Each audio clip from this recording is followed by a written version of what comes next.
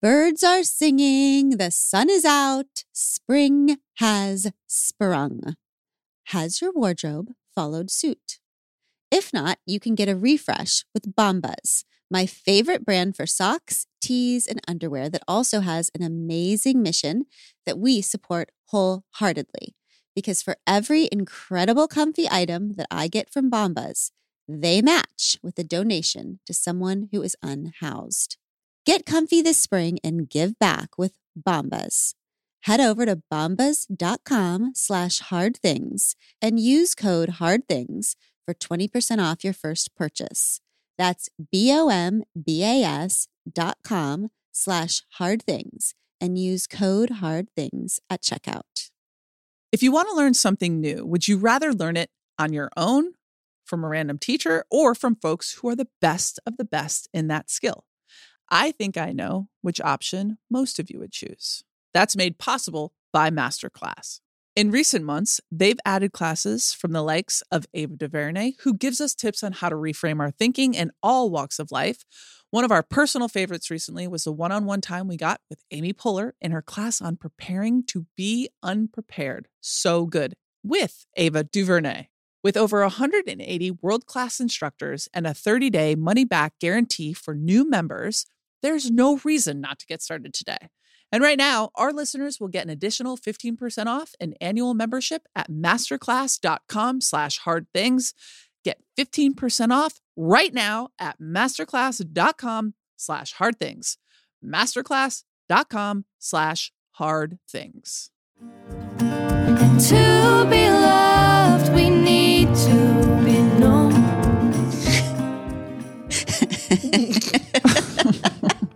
Okay. Abby, do you think if you put the corner of your mouth on the microphone, that will somehow disguise you? You'll only be half present? Yeah, if I look off screen, does it count? Okay, so here's why we're laughing, Pod Squad. First of all, welcome to We Can Do Hard Things. Secondly, it's fine. It is fine, babe. We have my dream interview today, which is why we're already giggling with nervous laughter. We are skited, all of us, which, as those of you know who listen to the words my family makes up, that is half scared, half excited. When you have butterflies and you're about to do a hard thing, but you know it's a good hard thing that will be happy for you when it's over. That's what we're doing today. We are skited because the interview we have today is Abby Wambach. We wanted to do an in-depth interview with Abby and ask her some questions that no one's ever asked her before. And as my sister Amanda and I thought through what we wanted the theme of this interview to be, the obvious, categories were like your greatness. So your achievements in soccer and as a leader, and we're going to get to all of that. But the more we thought about your life, the more we could not get away from the word love. Mm-hmm. I want to tell the Pod Squad that I had a moment when Abby was moving. We were moving in together. And she was out of the room and I was opening boxes from her house. And she had just moved from Portland. And I saw this box it said books on it. For me, like opening someone's books is the moment where I truly know who they are, regardless of who they've been saying they are. Somebody's books is like a peek inside their soul. So I open up these books and I don't know, I expected them to be about sports and leadership or this box of books, y'all. I just started pulling them out one at a time, and every single one, it was like Neruda, love poetry, romance poetry, spiritual books, everything about how to find God, and then another stack about being an atheist, and then another stack about falling in love. It was a box full of love books. And then there were journals. Oh, God, the journals. Journal after journal after journal. And I don't know. That you wrote in, Abby? Yes. Oh, yeah. Or empty aspirational journals? Oh, no. Well, a few of them. I had a tendency to to get a lot of journals and write for like a few pages and then close it up. Yeah. And that is true. There was 100 journals. Got too close. Got too serious. Oh, no. That's what I mean about the aspirational journal. I'm like, this year I'm going to be someone who journals. Yeah, that was for sure me. The journals were, each was a quarter full. That's true. Yeah. But they were just about love. Most of them were about romantic love, and they were about just wanting it desperately and not understanding why it was so hard to get it. So this interview, My Love, is about your relentless pursuit of love throughout your life. How do you feel about that? Yeah, that's probably the truest statement of who I am. Oh, nailed it. Nailed it.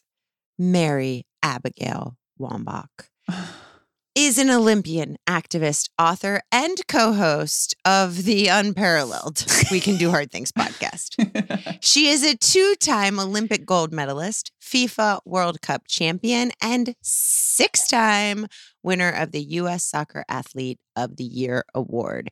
She was the United States leading scorer in the 2007 and 2011 Women's World Cup tournaments and the 2004 and 2012 Olympics. Abby is the host of Abby's Places on ESPN+. She's an activist for equality and inclusion and the author of the #1 New York Times bestseller Wolfpack, as well as the adaptation of Wolfpack for the Next Generation. She is a founder and part owner of Angel City FC, the first majority female-owned soccer team in history, and is a member of the board of directors for the nonprofit organization Together Rising. And she's Amanda Doyle's sister-in-law. Yeah. You've done so many things, my love. Uh-huh.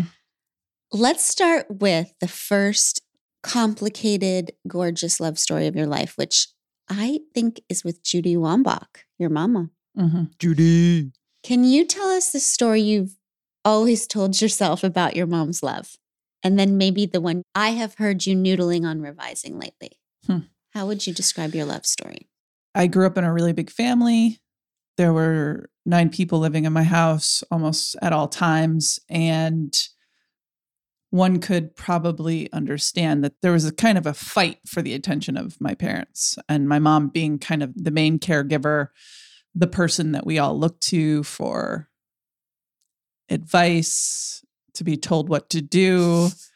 And so I think living in that kind of environment set me up to be a really good pro athlete, because I was like always striving for something. I think that the early years, my childhood and through my young adult life and my early adult life, I felt really torn, because all I really wanted was this love from my mom, this like acceptance, this full acceptance from my mom. And because I had this deep knowing about my gayness, and I felt like, oh, my mom will never accept this part of me. And so this is where I think I learned how to split myself a little as a young kid. Being really athletic, getting that kind of affirmation and attention from my mom really was something that I could hold on to. Mm-hmm. And there was so much chaos in my house kind of all the time that a sensitive kid like me, who really was trying to feel loved, I think I directed myself in ways that I could get it. And so there are ways that I feel like I knew that I wasn't going to get it.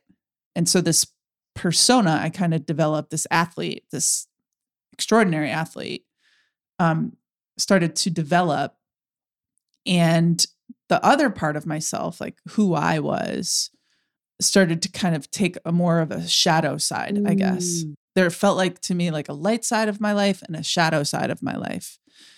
But I was equally committed to both personally. Like, even though from the outside, my family and even my friends on some level might have thought that I've just put so much of myself into my sport, I was really committed to staying kind of normal in a way, having a normal existence.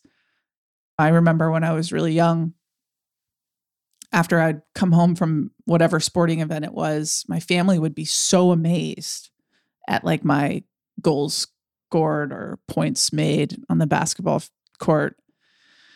And I loved that. I loved that attention. And I loved like the respect I could get from my brothers and sisters being the youngest. And yet I always felt like, why can't my mom love like this other part of me?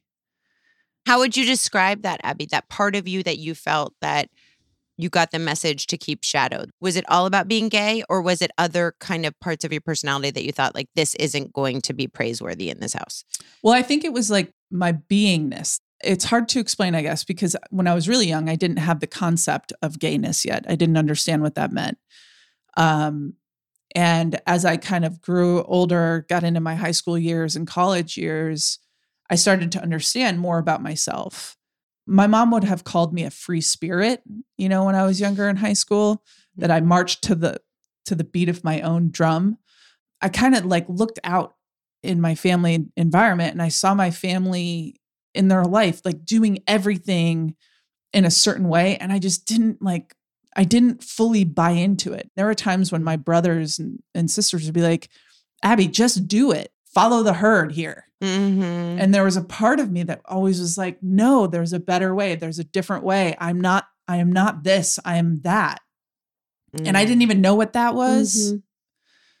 But it was something that I felt like it was important for me to continue to pursue. And as I got older, I just kind of wrapped that whole thing in gayness, right? Yeah. I wrapped that whole part of myself in this one thing that I knew my mom would never accept in me.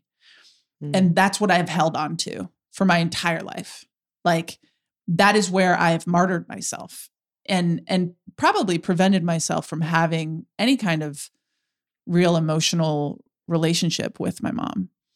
It's so interesting because it reminds me of what Dr. Franco said in the episode 179, where she said about attachment and loneliness, that if you don't show sides of yourself and people are showing you love, then you don't believe their love and you can't actually receive it because you're always thinking internally, yeah, but if you knew this, you wouldn't love me. Yeah. And that's what you thought. You thought they love me for my famous soccer-y self. Yeah. But they don't love the real me. That's That's right. the story that you've told about you and your mom for a long time. That's right. And, you know, I think the real truth, sister, I think you're hitting on it, but I never wanted, probably for fear of rejection, but also fear of my own capability of being vulnerable at that time, I never showed them my full self. I never opened the door and was like, hey, come on in. Here's my weird world. Like, and a lot of factors go into that. A look here or a don't do that there. Right. But I didn't have the strength. In a sermon saying you're going straight to hell. Yeah. Like, you know, subtle things like that. Yeah. I didn't have like the confidence or strength back then to be able to like see and be like, no, this is who I am. And we lived in a different time then too. And so I think the true story that I am trying to weave into my life now is, and I don't know if people will understand this or even relate, but I believe that my parents really did their best with what they had, and that my mom loved me in every way she knew how. I've been thinking a lot about all of like, obviously when we have children and I'm driving our kids everywhere and I'm showing up for them in the ways that I know how to love. And now I'm thinking back on my childhood and thinking my mom sacrificed her whole life for her children. She completely, and not to say that this is the right thing to do as a parent, I don't know, but she drove me to every soccer tournament, every soccer event, thousands and thousands of miles clicked on that odometer. The amount of murder mysteries we listened to. I mean, I had the triptychs. I'm like a very good navigator. And like we spent so much time together on the New York State Thruway. I just feel like my mom really did love me in the most amount of way that she possibly was capable of. That generation had a certain memo about parenting. there was a certain kind of conversation around what love was and how to love a child. And ever since I've retired, I've been getting more and more of that because gone are like the famous soccer Abby days. Thank God. But here my mom still is. No. You know, like as excited about me being a parent as I was about being a gold medalist, and as involved in my life as she ever was when I was traveling the world wearing the red, white, and blue.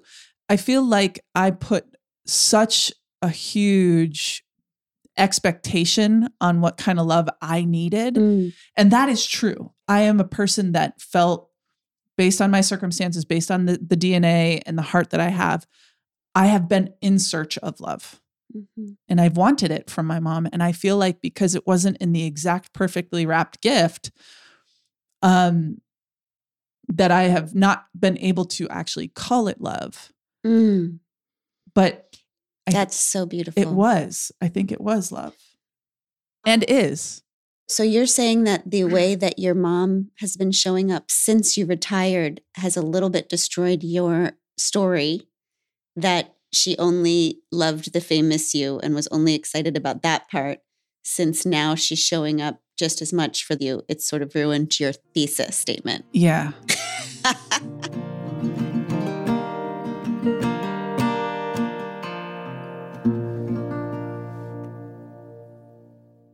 Quick math. The less your business spends on operations and multiple systems, the more margin you have and the more of your hard-earned money you get to keep.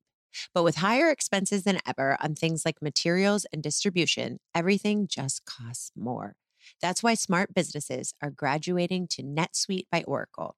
NetSuite is the #1 cloud financial system, bringing accounting, financial management, inventory, HR into one platform and one source of truth. You'll reduce IT costs, you'll cut the cost of maintaining multiple systems, and you'll improve efficiency by bringing all your major business processes into one platform, slashing manual tasks and errors. Over 37,000 companies have already made the move, and expenses don't slow down, so why should you? By popular demand, NetSuite has extended its one-of-a-kind flexible financing program for a few more weeks. Head to netsuite.com/hardthings. netsuite.com/hardthings. That's netsuite.com/hardthings.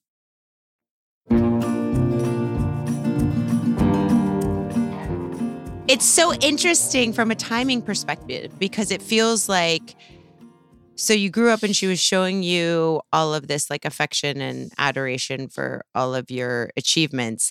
Then you have this moment where you tell her you're gay and she doesn't handle it well. And then that sad and terrible thing casts this very long shadow where you go back and you're like, see, now that you know the real me, you can't love the whole me and you're rejecting me in this moment. Therefore, everything you've done for the past 20 years. Yes. Self-fulfilling prophecy for sure. Must be that. But then give it 10 years and now she's still loving you the same way she did in soccer. And you're like, oh, wait, then maybe all of this is love. It's just interesting how we assess things after the fact and the shadow that casts, both in a way of appreciating love or completely devaluing everything that happened before because of a moment. Yeah. And having our version, you and I talk about this all the time, but it's like we have this way we've decided that we need to be loved, which has a lot to do with, to me, I think of it in terms of dimensions. Like we have this deep inner self, which you say you equated all with gayness, but was probably a lot of things. And we want to be loved for this inner self and this outer self and all of these dimensions of ourselves. And because our parents sort of had a different memo about what love was with your parents, as you alluded to, and they're like, no, I'm doing it. This is what I'm supposed to be doing. And we're like, but you're not loving me on all the dimensions that I need. And they're like, but I don't even know what you mean. Yeah. They're like, what dimensions. Right. They're like, I live in this dimension, the one where I Yes. drive your ass all over New York. And that's love. And then it feels like in 20 years, our kids, there will be some other dimension Yes.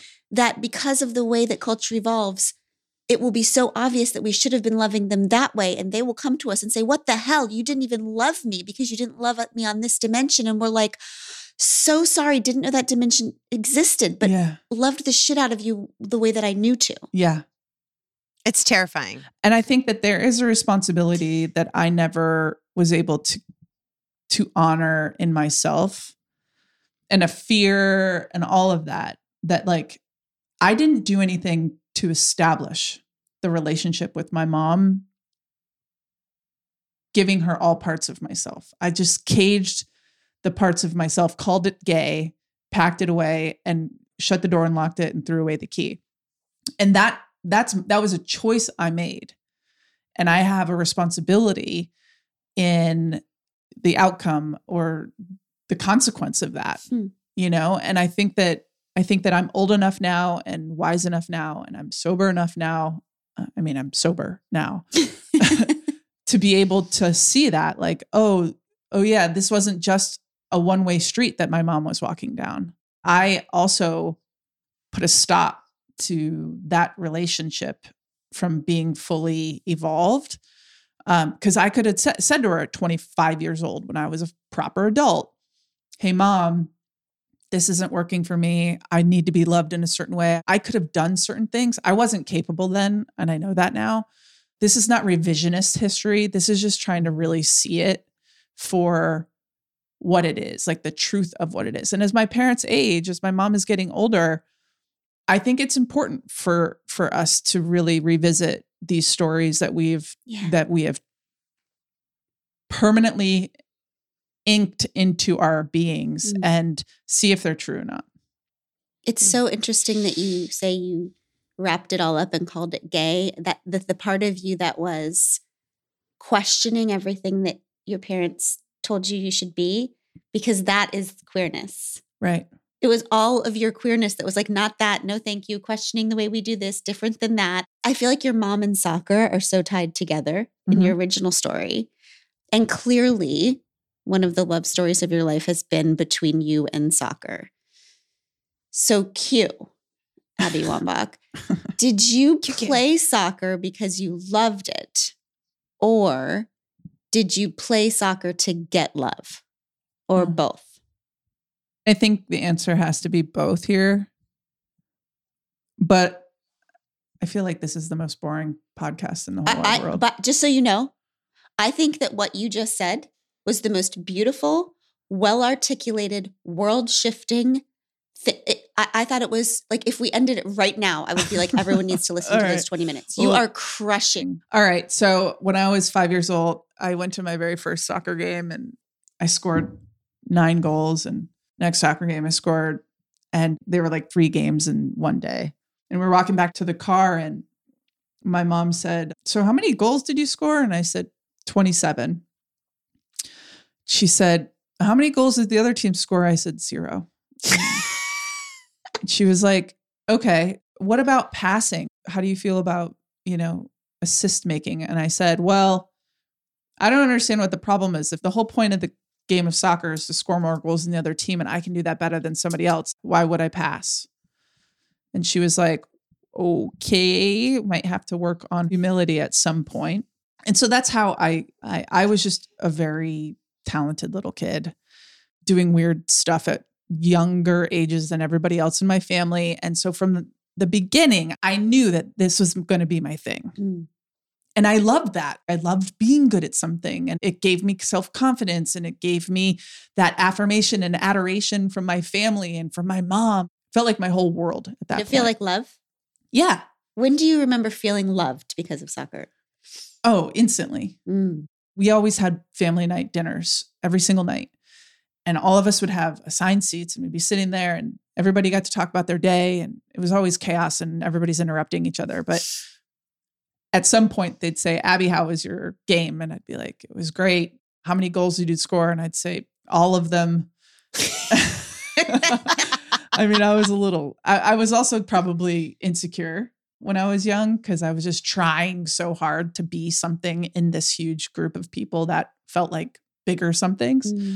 And so I loved seeing the shock on the faces of like my brothers and sisters, like, what?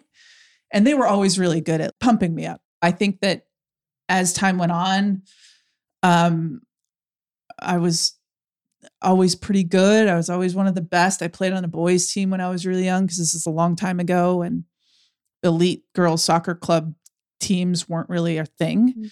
And I think that the love of the game was there. It was also really hard. Even at 10, 11, 12, 13 years old, I felt this pull, like this weird energy that was like, this is not going to consume me. This is a part of who I am, but I will not let it consume my whole person. Kind of like in your family where you're like, I am part of this crew, but I am different. I'm going to hold on to that. I am from you, but not of you. Yes. Yeah. I had friends, and when I got into high school, I was on the varsity team in 8th grade, and I had older friends. And so that was really fun.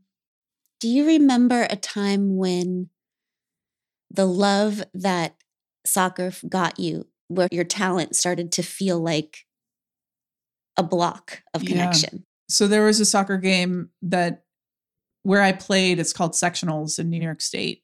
All the different regions of high schools, they play, and then you play for a state championship. And I think she says like that's normal. And then obviously you play for a state championship every time. If I'm on the team, every time. No, my sophomore year, I think we got into the final of sectionals, and we were winning 2-1. And the other team, Greece Athena, they got a penalty kick against us, Mercy Monarchs. And my coach called me over to the sideline as soon as they got the penalty kick. And she looks at me and she says, do you think you can save it if I put you in goal? I'm a forward. I'm on the field. I'm a field player. And I just was like, yes, of course I can. She goes, okay. Calls our goalkeeper to the sideline and says, switch jerseys. And so I put the freaking goalkeeper jersey on. I do my best impression of a goalkeeper. Like I'm jumping, grabbing the crossbar, trying to psych out the penalty kick taker. And I don't know how this happens this way, but the penalty kick taker shot the ball right at me. I saved the goal. I'm now in goal. I'm now the goalie. So we end up winning the game minute later or whatever. And there's a picture. It gets in the newspaper, television stations. And so I remember being so excited for our team. And then the next morning, the newspapers come out with the articles. And then that night, the news stations put the story on air. And I remember feeling like, oh no, something different is happening now. I knew I was the best player, but I wasn't yet the magnified only player that does the thing for the team. And also, I felt horrible for our goalkeeper. Sure.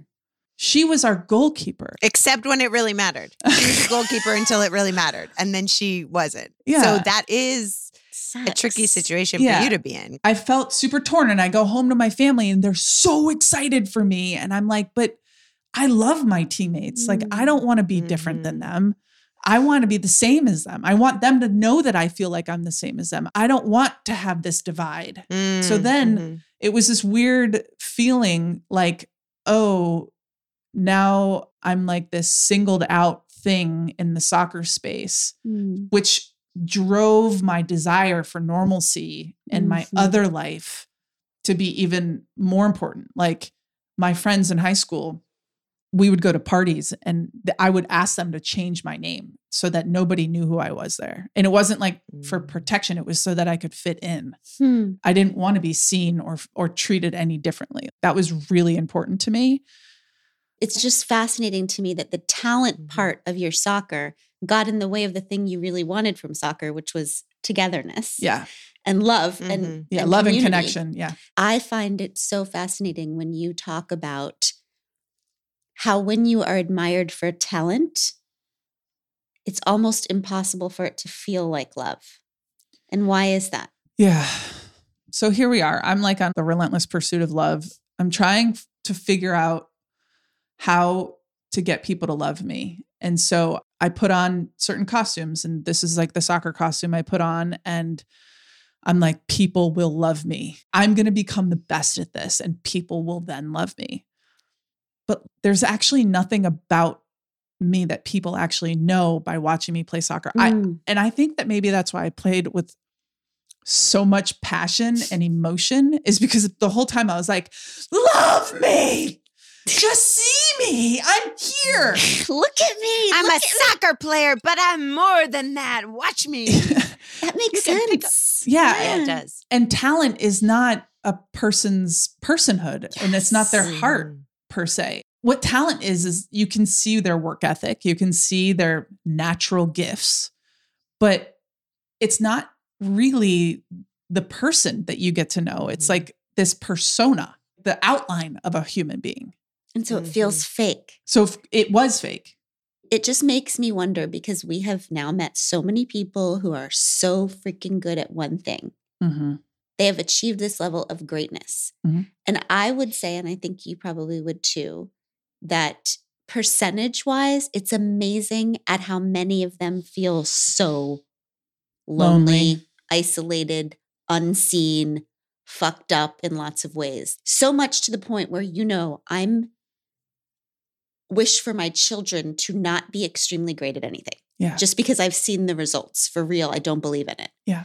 Because when I think about, in order to be that great, you had to not pay attention to any of the parts of life that actually make you feel loved, like actual relationships, connection, the mundane things one day. Like, you had to ignore that to achieve greatness. Do you think that greatness comes at the cost of connection and peace?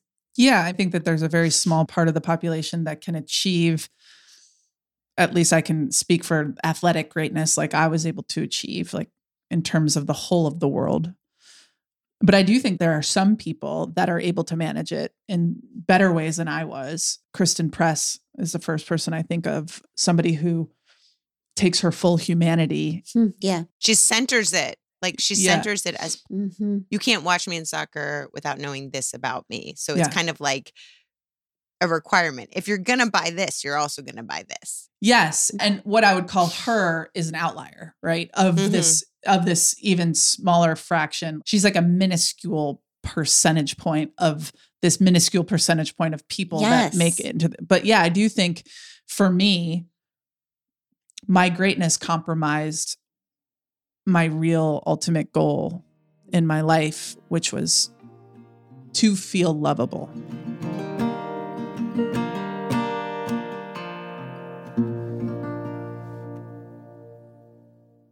Think about how delicately you hold your baby, you dress your baby, and you feed your baby. We do that because they're adorable, of course, but also because their skin is delicate. Know this, there is only one diaper brand that we recommend to give you the gentle protective care your little one needs. And that's Pampers, the #1 pediatrician recommended brand. Their Swaddler's diaper absorbs wetness better versus the leading value brand and provides up to 100% leak-proof skin protection to keep your baby's skin dry, healthy, and beautiful. And when you use Swaddlers in tandem with new Pampers Free and Gentle wipes, you'll keep your baby's skin healthy. The wipes are made from 100% plant-based cloth, and you won't have to worry about tearing. With Free and Gentle, mess meets its match. That's right. So download the Pampers Club app today and earn Pampers Cash. Redeem your Pampers Cash for exclusive Pampers coupon savings and rewards. Tell us the moment that you realized, because I think I know this answer, but when you finally realized, oh my God, soccer's not going to ever love me back enough for me. Like this isn't going to work. Yeah. So you can imagine a person striving for that deep need for love and thinking you're going to get it through this one medium and I thought it was soccer. I'm going to finally be loved and beloved and lovable through the game. And in 2012, I think the awards happened in 13, but it was for the year of 2012. I got the FIFA Player of the Year award. Somebody literally handed me a trophy that crowned me the best in the world. And I realized that night, I remember laying in bed feeling like, oh, I still feel void. I still feel unlovable in this weird way. And I think I realized then that my talent in soccer world wasn't really an exploration or a show of who I really was. It was just like that part of myself, like the quote unquote perfect part of myself, like the soccer part of who I created, my soccer avatar. Yeah. In a way. Yeah, you had reached the top of the mountain. Like there was no further left to climb. And you're like, but wait, I was waiting for the feeling. Yeah. Because and there's we all nowhere do that. else to go up. And it's still not here. That means it's not coming. There was no there. Yes. The only way I can explain it.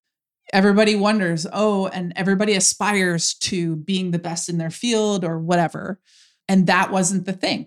Mm-hmm. That wasn't the thing that was going to fix my internal angst about my life. It's so relatable to me. I feel like so many of us do that. We still feel the void. And so we think, oh, I just need to get one rung higher on the ladder. Oh, I still feel the void. So it must be that I just need to get 2 rings higher. And then Abby gets to the very top of the ladder where she's looking down at everybody else and she realizes this might have just been the wrong ladder, or I needed to be climbing something else at the same time, but I've done the thing as high as possible. Mm-hmm. And it wasn't the climb to the top that was ever going to make me feel whole. Yeah. Yeah. It was really weird.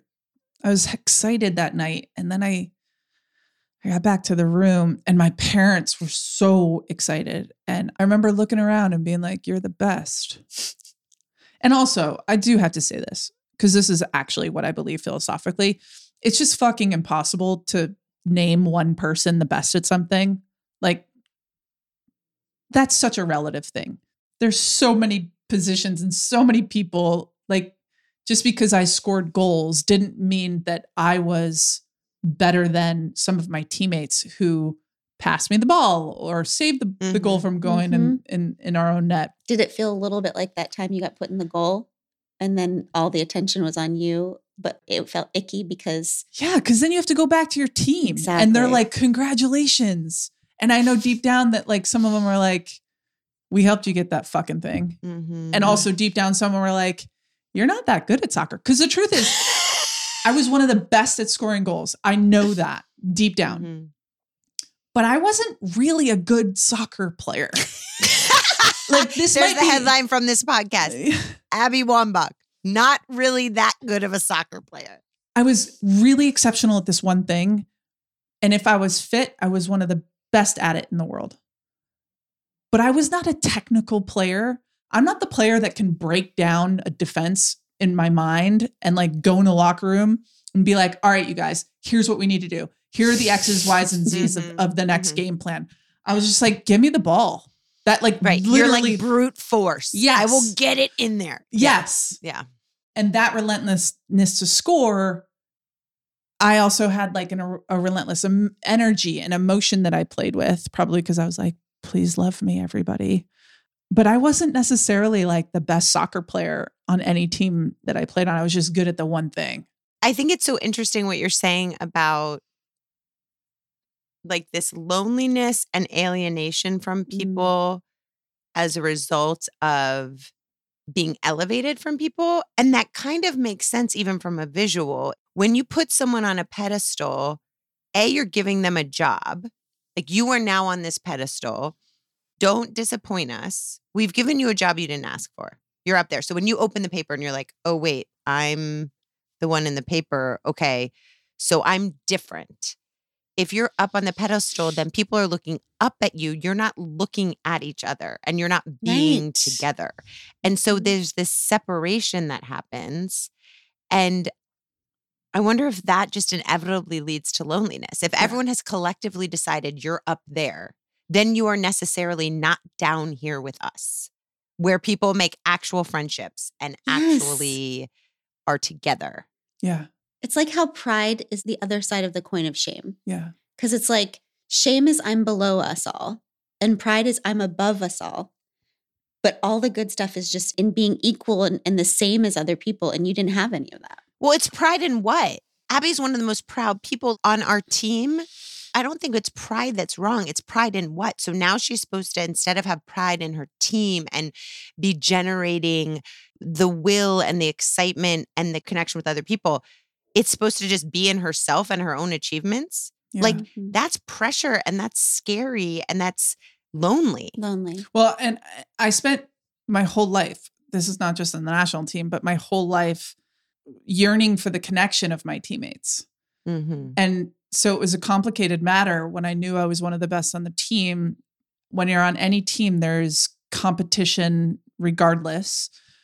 And so I made it my mission to, and I really philosophically believed this, like truly, but it was also with a desire to create and to have the connection of my teammates, to be friends with them, that all of my interviews, all of the things that I talk about were about them. I was always trying to deflect like what was happening to me personally, individually, Mhm. to talk about the collective, because all I was doing while playing soccer was trying to get the connection and love of my teammates.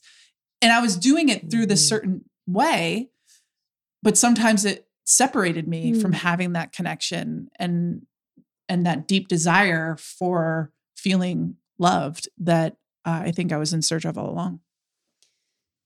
So you get the player of the year.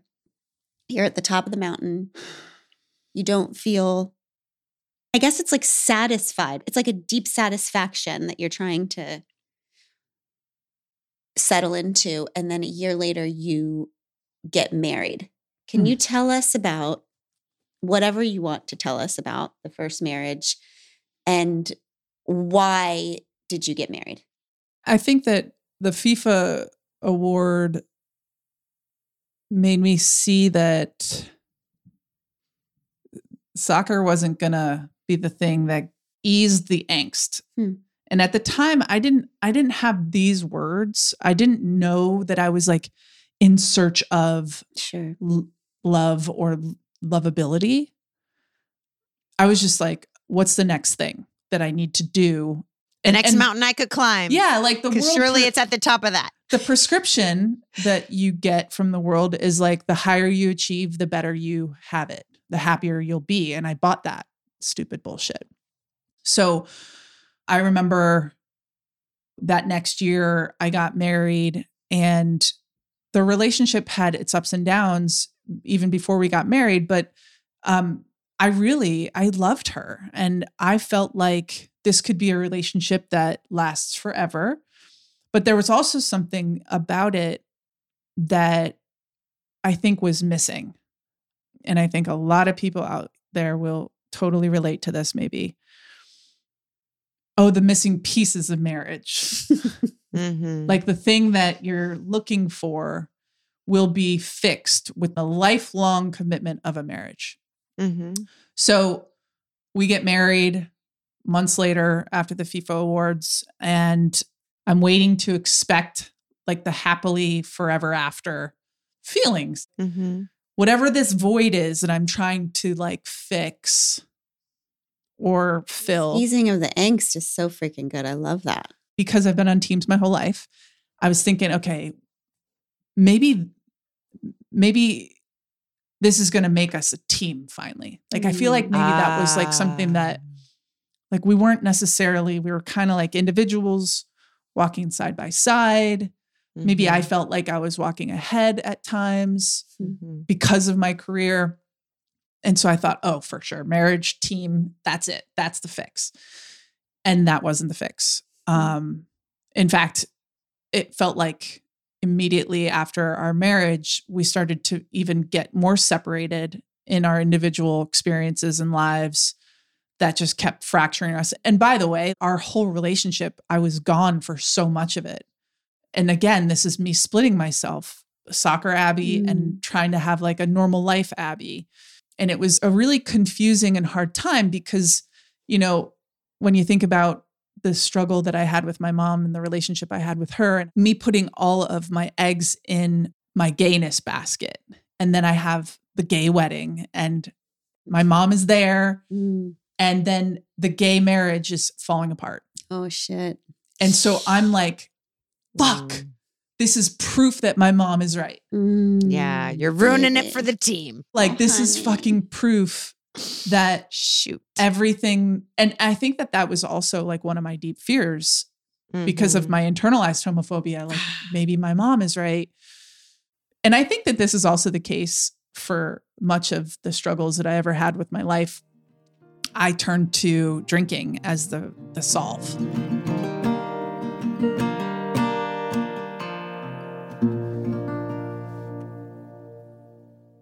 There's a lot of subscription-based stuff nowadays, which is great. You might get one as a gift. You might really want to try something during a trial period. You might even make the occasional impulse buy. But what happens when you forget you signed up for this platform or need to cancel after the trial period on the platform? For me, I can never even find where I signed up to begin with. It gets overwhelming, but Rocket Money is here to help. Rocket Money is a personal finance app that finds and cancels your unwanted subscriptions, monitors your spending, and helps lower your bills so you can grow your savings. Rocket Money has over 5 million users and has saved a total of $500 million in canceled subscriptions, saving members up to $740 a year when using all of the app's features. Stop wasting money on things you don't use. Cancel your unwanted subscriptions by going to rocketmoney.com/hardthings. That's rocketmoney.com/hardthings. rocketmoney.com/hardthings.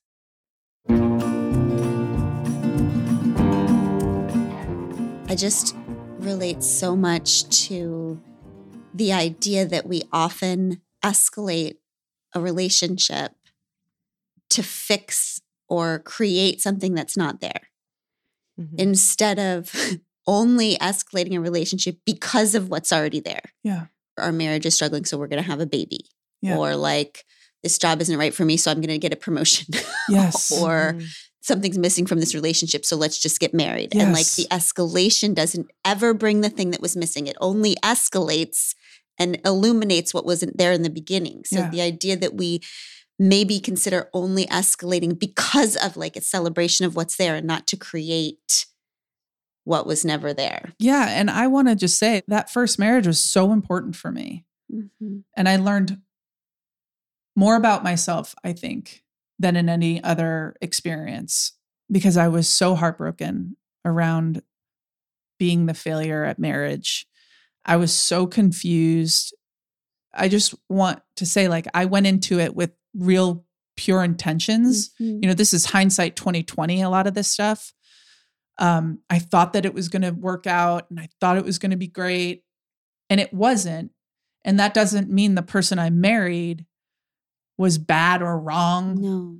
And it also doesn't mean that I was bad or wrong. It just means like we made a decision that it wasn't best for both of us. It was an extraordinarily difficult time in my life. We were married for 2 or 3 years, 2 years without being separated. And we struggled a lot. And I'm so grateful because it taught me so much. I have seen the depths of the darkness. And I think that almost every divorce in a lot of ways feels that way. And I'm glad not to be in that darkness anymore. But I'm also grateful to that marriage and the hardship of it, because it makes me, I don't know, the love that I have around it and the protective nature that I feel for it. I think it still lives in me today. And it's part of it's part of who I am. I love about you, Abby, that you honor and protect your ex-wife and your marriage so beautifully. I feel like that's such a priority for you. And I think it's respect for yourself you honor every piece of your life before now and protect it, whether or not it's an active part of your life. And I just think that's a really beautiful, honorable thing about you. This is my story, right? Like my ex has her story, and I don't think it would be fair of me to insinuate that her story is the exact same as mine, because there are always two sides, and her heartbreaks might be different than mine, and her reasons might be different than mine, and her stories might be different than mine, which is true.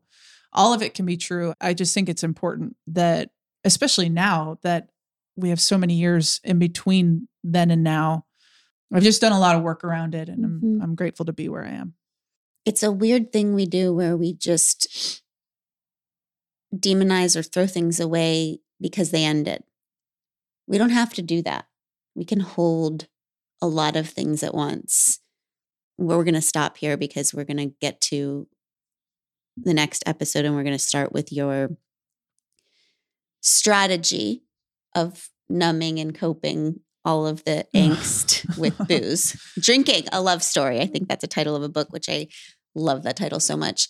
But I do want to just, I don't know, this is so weird. I just want to send love to your ex. I just am so grateful for the part she played in making you who you are. Do you have anything to say, either of you, before we wrap this up and move on to the next episode? I've said enough. You're perfect and wonderful. I just really can't wait to talk about Abby's unrequited love in the next episode, because I find that whole thing fascinating. Yeah, okay. And we're talking about the unrequited love in addition to the drinking, which also appears to have been an unrequited love. So far, it's a theme, isn't it? I think maybe this is the theme of my life until you, Glennon. All right, we'll see you back here next time for Abby Wambach Part 2. Thanks for hanging with us, y'all. Sorry, it was so boring. It was not boring. It was beautiful. You are beautiful. See you next time. If this podcast means something to you, it would mean so much to us if you'd be willing to take 30 seconds to do each or all of these three things. First, can you please follow or subscribe to We Can Do Hard Things? Following the pod helps you because you'll never miss an episode, and it helps us because you'll never miss an episode. To do this, just go to the We Can Do Hard Things show page on Apple Podcasts, Spotify, Odyssey, or wherever you listen to podcasts, and then just tap the plus sign in the upper right-hand corner or click on follow. This is the most important thing for the pod.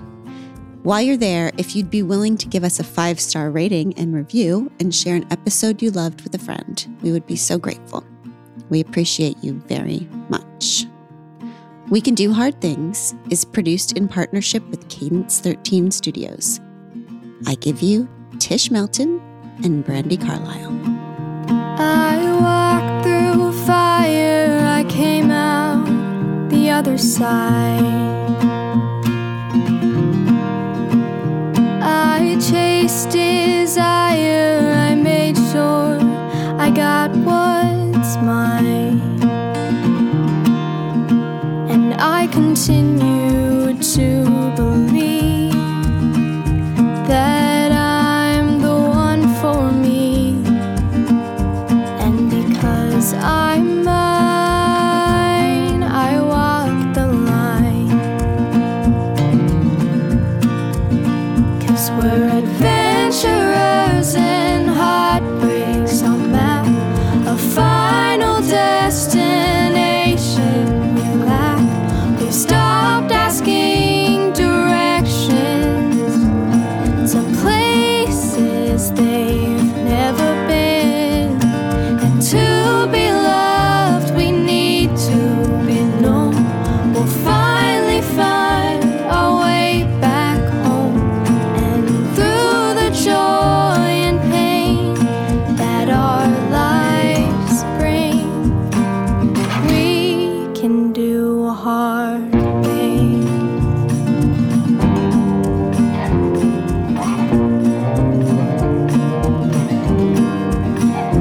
I hit rock bottom, it felt like a brand new start. I'm not the problem,